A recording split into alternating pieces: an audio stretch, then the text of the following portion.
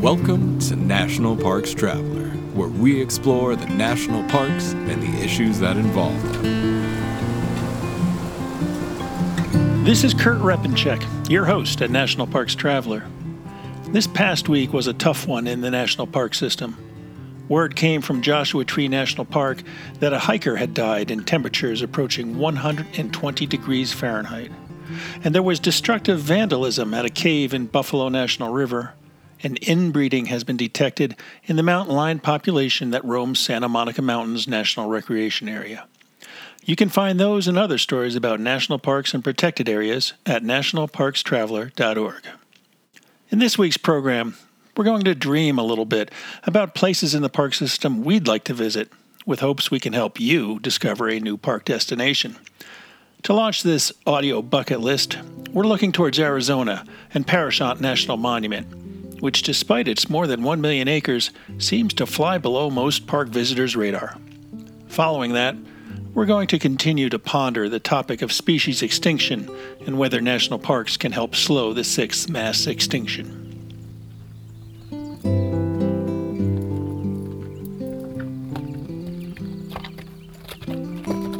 We all have bucket lists for places in the national park system we like to visit. No doubt many have, or had, Yellowstone or the Grand Canyon or Shenandoah on their bucket lists. But what about Parashant National Monument? Have you ever heard of it? Would you recognize it if we called it Grand Canyon Parashant National Monument? This lonely million-acre sweep of land is not for windshield visitors, but rather those seeking a place out of the past, where the rugged beauty not only surrounds you, but also challenges your abilities to survive if you're not careful or prepared. There are no paved roads, no gas stations, no restaurants or lodges in Parashant National Monument. But visit this place and you'll find solitude, relics from Western history, and a remoteness to be embraced. To gain some insights into this wild land, we reached out to Jeff Axel, the monument's chief of interpretation. Welcome to the Traveler, Jeff. Thank you very much. Very glad to be here. Well, let's get started by getting folks a little rooted in this national monument.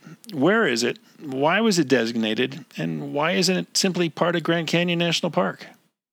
Good question. So we are located on the Arizona Strip, the very northern western portion of the state of Arizona, and it's called the Arizona Strip because it's separated from the rest of the state by the Grand Canyon.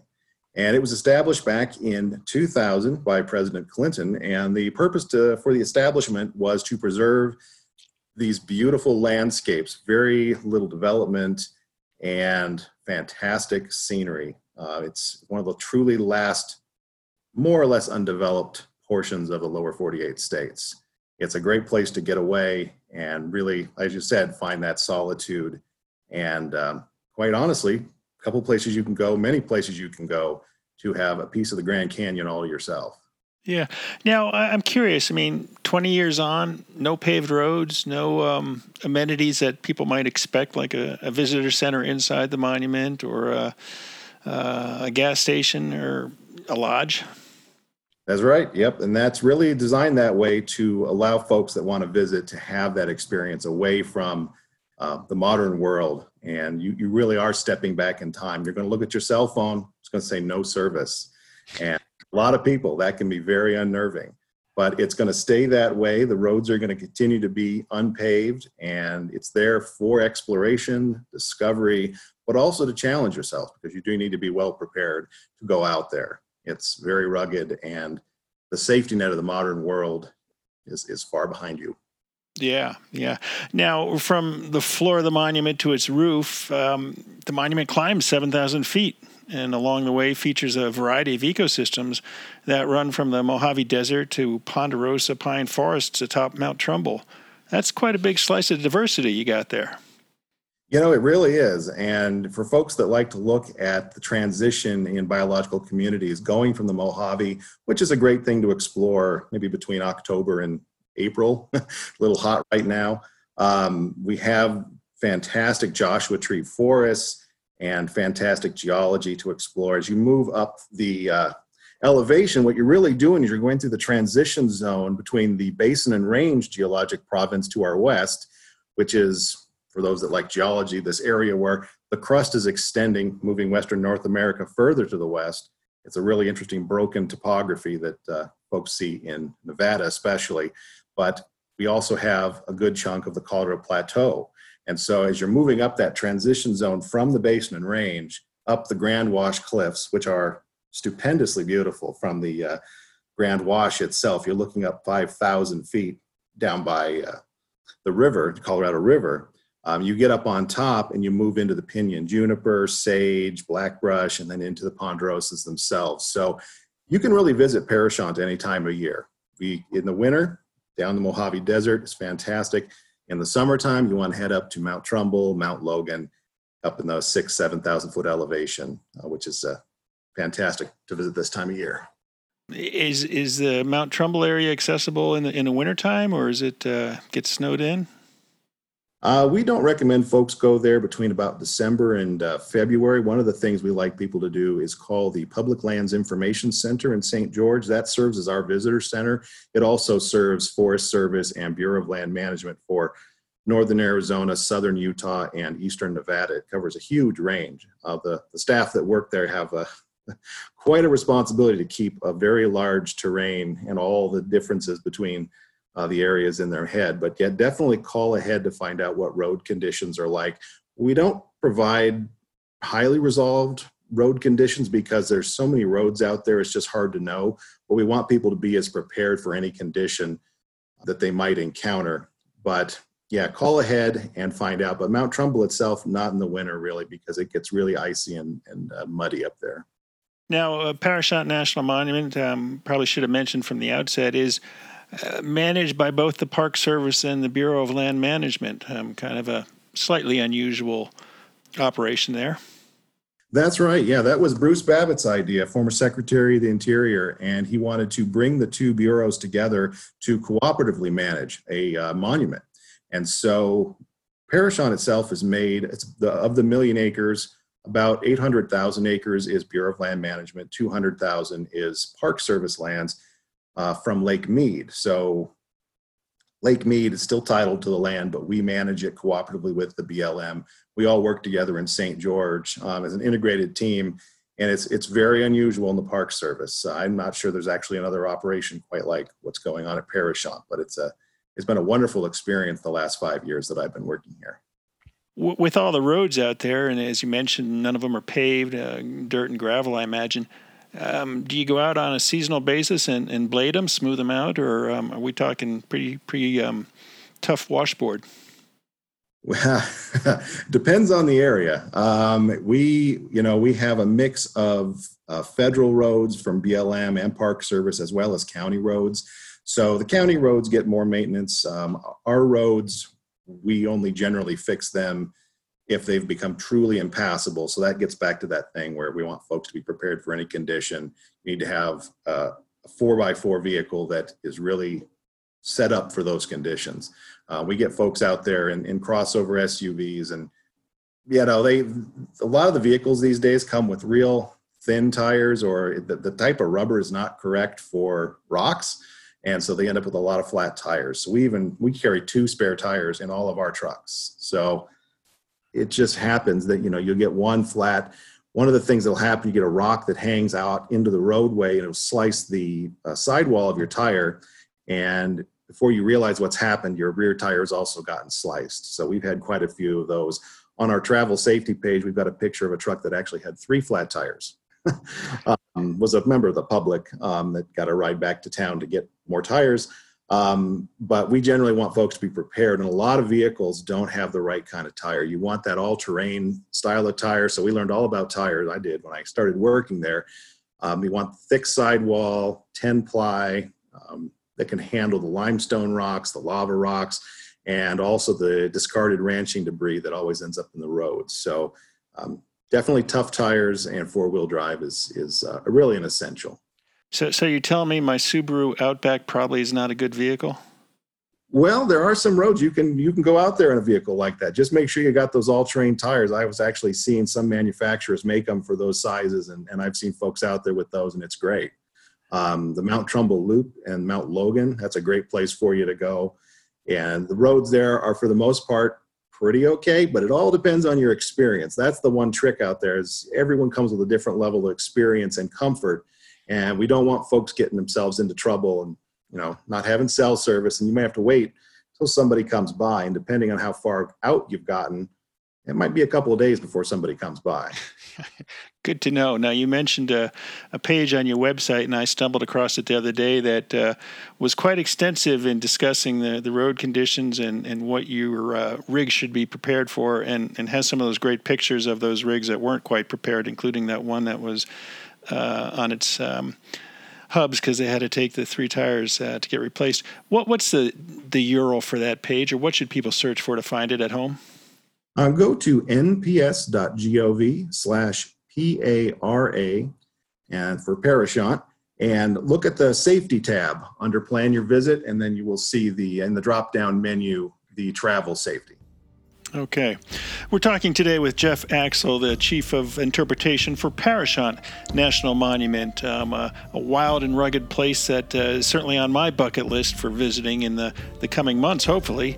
We're going to take a short break, and we'll be right back with Jeff to learn more about this interesting place. Listener and reader support make National Parks Traveler possible every day of the year. If you enjoy the Traveler's content, please consider a donation via nationalparkstraveler.org. Washington State is graced with 3 spectacular national parks, each different and special in their own unique ways. As the official nonprofit partner and the only philanthropic organization dedicated exclusively to supporting these parks through charitable contributions, Washington's National Park Fund has a mission to deepen the public's love for, understanding of, and experiences in Mount Rainier, North Cascades, and Olympic National Parks. Share your passion for these parks at WNPF.org. The Grand Teton National Park Foundation is a private, nonprofit organization that supports projects that protect and enhance Grand Teton National Park's cultural, historic, and natural resources.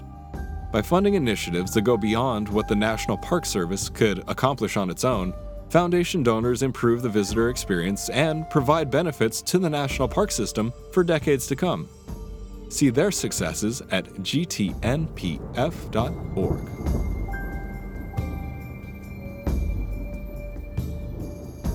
So, Jeff, your website points out 9 scenic drives that people might want to explore. We probably don't have time to go through each and every one of them, but could you give us an overview of what those 9 offer and perhaps focus on 1 or 2 that visitors should definitely explore? Yeah, absolutely. So we are still working on developing a few other scenic drive routes to share with folks. Because we have 1 million acres, there's so much to see out there. And again, being that we're at this margin between the Basin and Range and the Colorado Plateau and the Grand Canyon, there's so much vertical relief that we have fantastic viewpoints that you can go and see.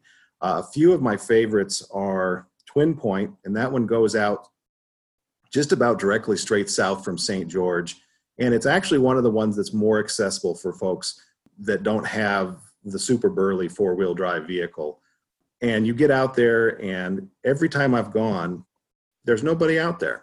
I've never seen another member of the public out there, but there's a couple of great places to camp. I mean, you can literally set your tent up on the edge of the Grand Canyon. Now, that's not a great idea if you're a sleepwalker, but I mean, you get the idea. You can have this beautiful view all to yourself. And so that's a great one. And I like going out there.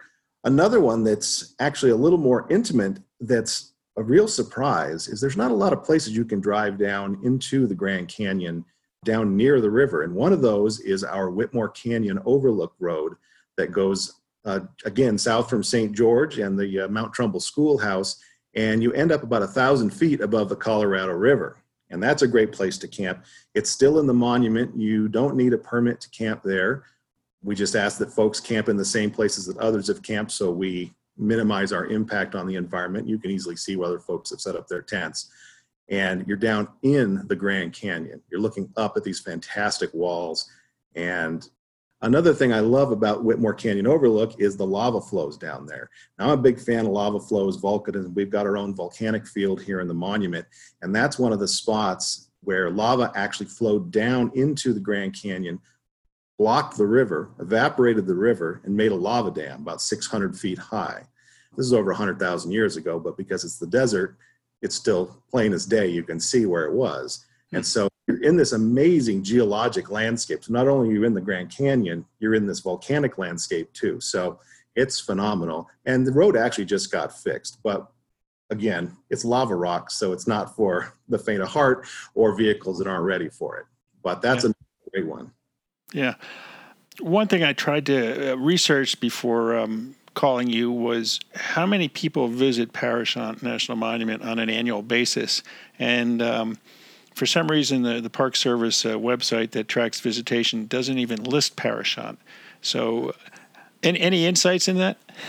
We are on, we report up through the Bureau of Land Management our use statistics. So we're not sure, actually, which kind of seems a little strange. I've worked at parks where it's a lot easier to track the comings and goings of visitors and how many use the park in a year.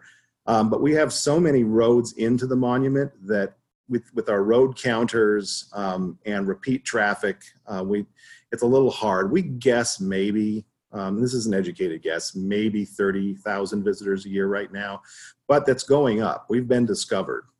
There's one of the communities that loves coming out on Parashant is the retiree community. They get the UTVs, some call them side-by-sides, those 4x4 rigs, and they come out sometimes 10, 15 in a row out of Mesquite or St. George, and they're out there. So we're getting discovered, so we're expecting that number to go up.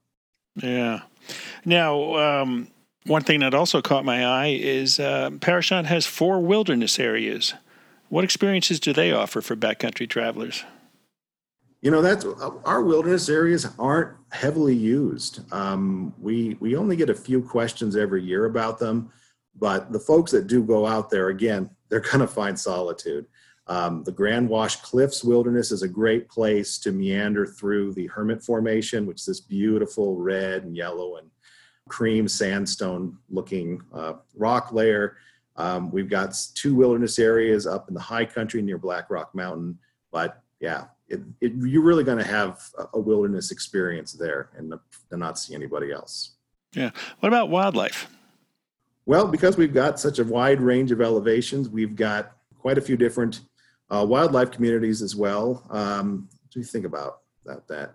You know, we don't see too many of them. They're pretty good at hiding, but in the low desert, of course, we've got, let's see, the desert tortoise. I think that's one of the best sightings to make while you're out there.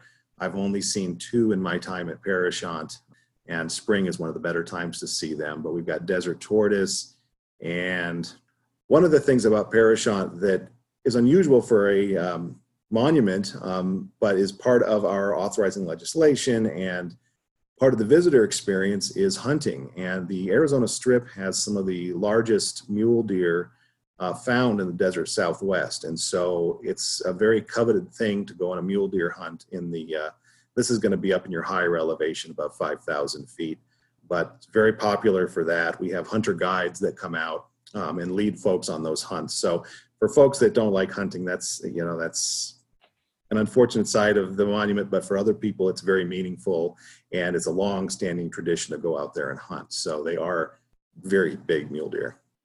Yeah. Now, correct me if I'm wrong. It's possible that I am, but didn't Aldo Leopold go down there to the Arizona Strip on mule hunting expedition, and that's when he had his transformation into, we have to do a better job at saving our wild places and our wildlife? I thought it was on the Arizona Strip. Oh, now you've given me something to look up because I hadn't heard that story. Yeah, I think it was in the Sand County Almanac. If someone is looking for some Western history, is there a specific site they should seek out? I mean, the Kent Ranch maybe, or some of the other old ranches, the mine sites? Oh boy, yeah, we've got quite a few of those locations, historic ranch houses, cowboy shacks, corrals. Let's see, some of the best places to go for that. Let's see, the Waring Ranch is a good one to go to, and that's out by Mount Dellenbaugh, which is an old volcano. And that's the Waring family lived and ranched there. The home is still standing. We actually just visited it the other day. It's being preserved. It's going to get a new roof. Our archaeologist is working on that. And so, yeah, and as you go through the monument, you'll see others. And it's one of those things you discover. We do have a few locations we point out, but we also like to leave people with that spirit of discovery where they can go out and just come across something and they might feel like they're the first person who've seen it in years. So Sure. Different spots, but that one is a good one. And while it's not in the monument, the Mount Trumbull Schoolhouse is one of the sort of launching places south of St. George. It's a historic schoolhouse that had to be rebuilt, but you can learn all about the different Bundy family members that went to that school. And it was closed down, I believe, in the 1940s. So I understand, Jeff, that part of the monument is historical lands of the Southern Paiute. Is that correct? Yeah, that's right. One of the things that we're really focusing on at Parashant is working more with the Southern Paiute tribe. One of their bands, the Kaibab, is just north of us, and the monument is surrounded by different Southern Paiute bands. One of the things we met with some of their tribal members and their elders, and the things they would say to us that we're particularly, it's disheartening at first, but we're proud of now. In the past, the Southern Paiute didn't feel welcome on their ancestral homelands, and Mount Trumbull was key to that area. And we have been working very hard ever since Jeff Bradybaugh was superintendent here to engage with them and invite them out on these lands and work cooperatively with them. As a matter of fact, we actually help them with education programs, getting their youth out onto these ancestral homelands. And so we're particularly proud of that relationship and look forward to continuing to grow it. And of course, one of the relatively recent tourist draws to these places are the incredible night skies. And I believe Parashant is a designated night sky park. Is that true? That is correct. Yeah, we are an international night sky province. And we have some phenomenally dark skies, especially on the east side of the monument. On the west side, you start getting into the light bloom from Las Vegas and Mesquite. But on the east side, yeah, it's some of the darkest night skies there are in the National Park Service. And so, and yet one of the other things that we actually worked on, we work closely with Southern Utah University and Dixie State University on internship programs. And we've got an intern who came from the Kaibab band of Southern Paiute. And her project was to get their band's reservation, the first night sky reservation in the United States. And so she was successful at that. And that was one of our things we're very proud of. Nice, nice. Now, it's hard to believe, but I understand Parashant once was home to an alligator. What can you tell us about that? Yes, it was. And that was down at one of our areas that's great to visit in the Pacoon Basin in the winter, the Pacoon Springs. And it's this collection of springs that flows year round. And for a time, that area was settled by a rancher who raised, among other things, ostriches, and someone brought him an alligator one day, and so he threw it in his pond, and it thrived, barely. He had to feed it dead chickens, I guess, every so often, but yeah, it was living in the pond, and then when the BLM purchased the land and took it over, no one was sure if the alligator was still there, and so and so they spent several days looking for it, and a reptile rescue specialist came up from Phoenix, and on the very last day managed to find it and captured it. So its name's Clem, and Clem now lives at this rescue facility in Phoenix. And I got to visit Clem a couple of years ago. When they captured it, it was about 125 pounds and maybe 8 feet long, and it was very malnourished, way underweight. It's now almost 600 pounds and 11 feet long. Sounds like he's eating good. Yeah, and it's doing well. It's got a friend now, Fluffy. It's in the same pond with it down there, but it's still as ornery as it ever was, and we're glad it's in a better place. Yeah. All right. We've been talking today with Jeff Axel, the Chief of Interpretation for Parashant National Monument, down on the Arizona Strip, a little bit north of Grand Canyon National Park. Jeff, thanks for giving us that introduction to Parashant. It sounds like an incredibly wild place that, if one is well prepared, could really have an enjoyable time. Absolutely. And thanks for giving me the opportunity to talk about it.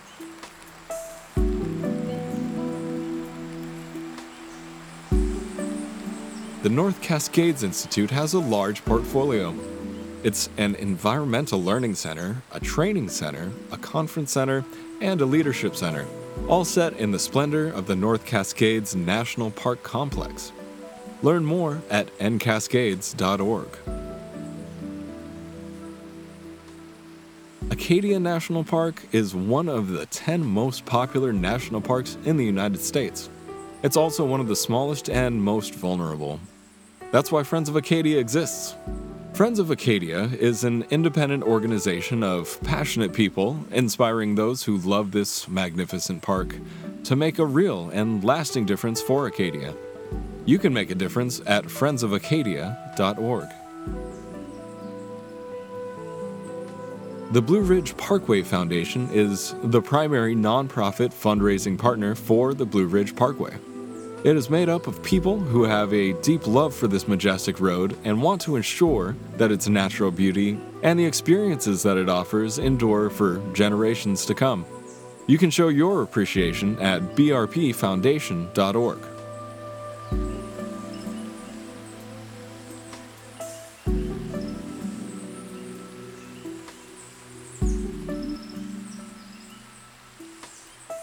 In an occasional series of essays, the traveler is examining how national parks might serve as an impediment to the sixth mass extinction. You can access previous essays, both written and contained in podcasts, at nationalparkstraveler.org. It was a headline hard to ignore. Species vanishing from many national parks. We think, or at least like to think, that national parks and their inhabitants are forever. But a piece in the New York Times back on February 3, 1987, brought reality into the picture. We shouldn't be surprised. Humans can be an alarmingly invasive species in their own right, impinging on natural habitat by erasing forests, turning over prairie into farms and ranchettes, damming rivers. A key section of that Times story said this: many species of mammals are disappearing from North America's national parks solely because the parks, even those covering hundreds of thousands of acres, are too small to support them. Parks as vast as Yosemite and Mount Rainier have lost more than 1/4 of the species originally found there, and smaller parks have lost as many as 35 to 40%.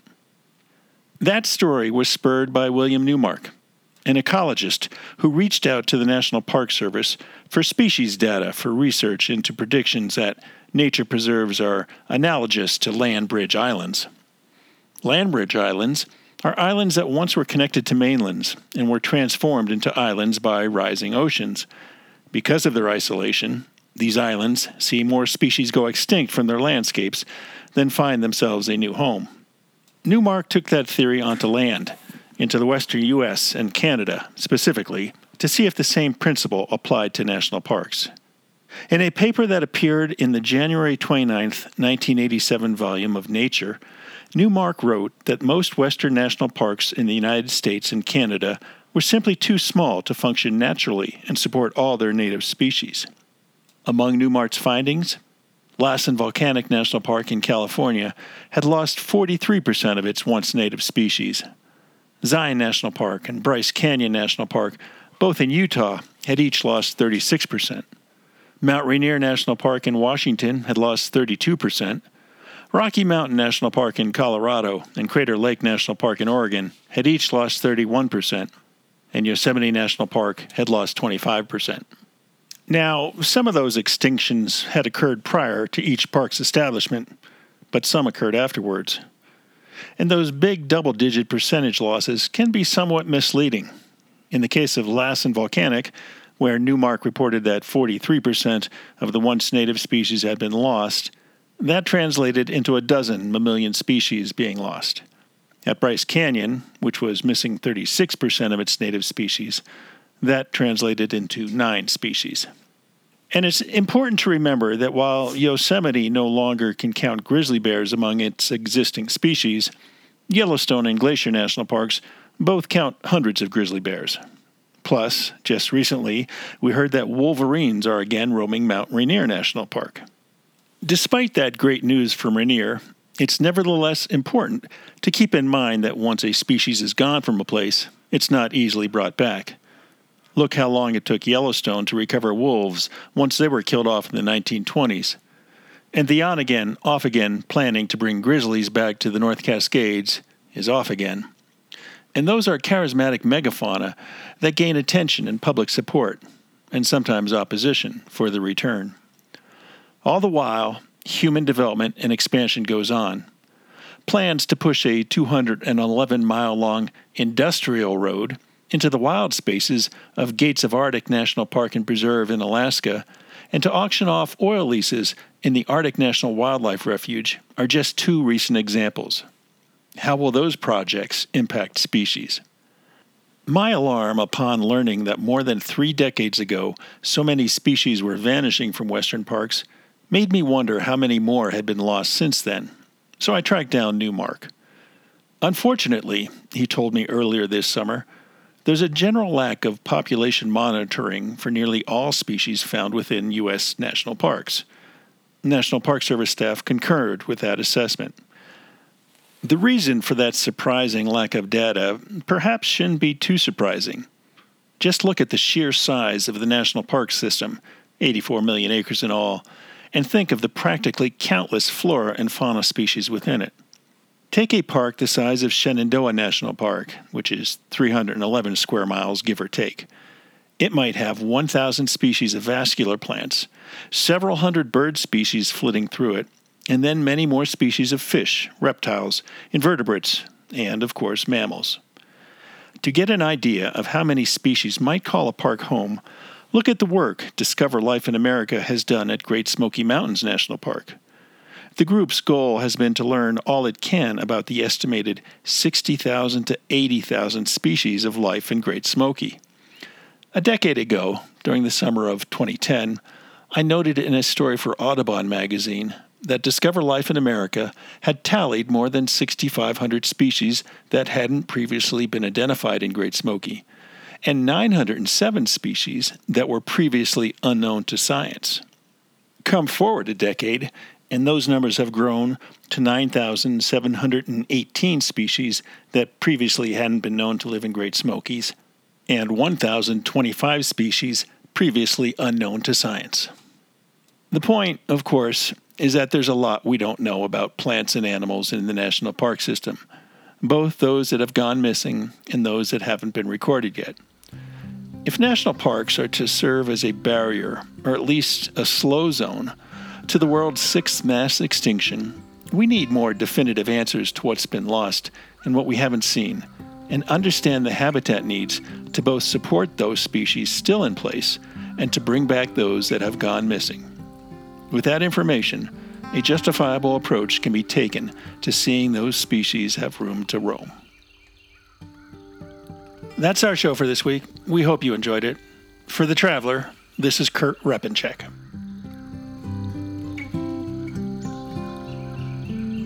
The composers and musicians at Orange Tree Productions have created a unique collection known as the National Park Series that has grown to include more than 30 CD titles. Composed against the backdrop of a park's sounds of nature, these musical scores will connect you with these beautiful places and take you there, at least in your mind.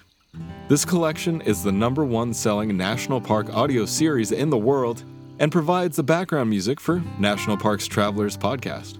Visit them at orangetreeproductions.com. Editing and production work for the National Parks Traveler podcast series is done by Splitbeard Productions. You can find out more about us at splitbeardproductions.com. National Parks Traveler is a 501c3 nonprofit media organization that provides daily editorial coverage of national parks and protected areas. Traveler's coverage is made possible by reader and listener donations. Visit us at nationalparkstraveler.org.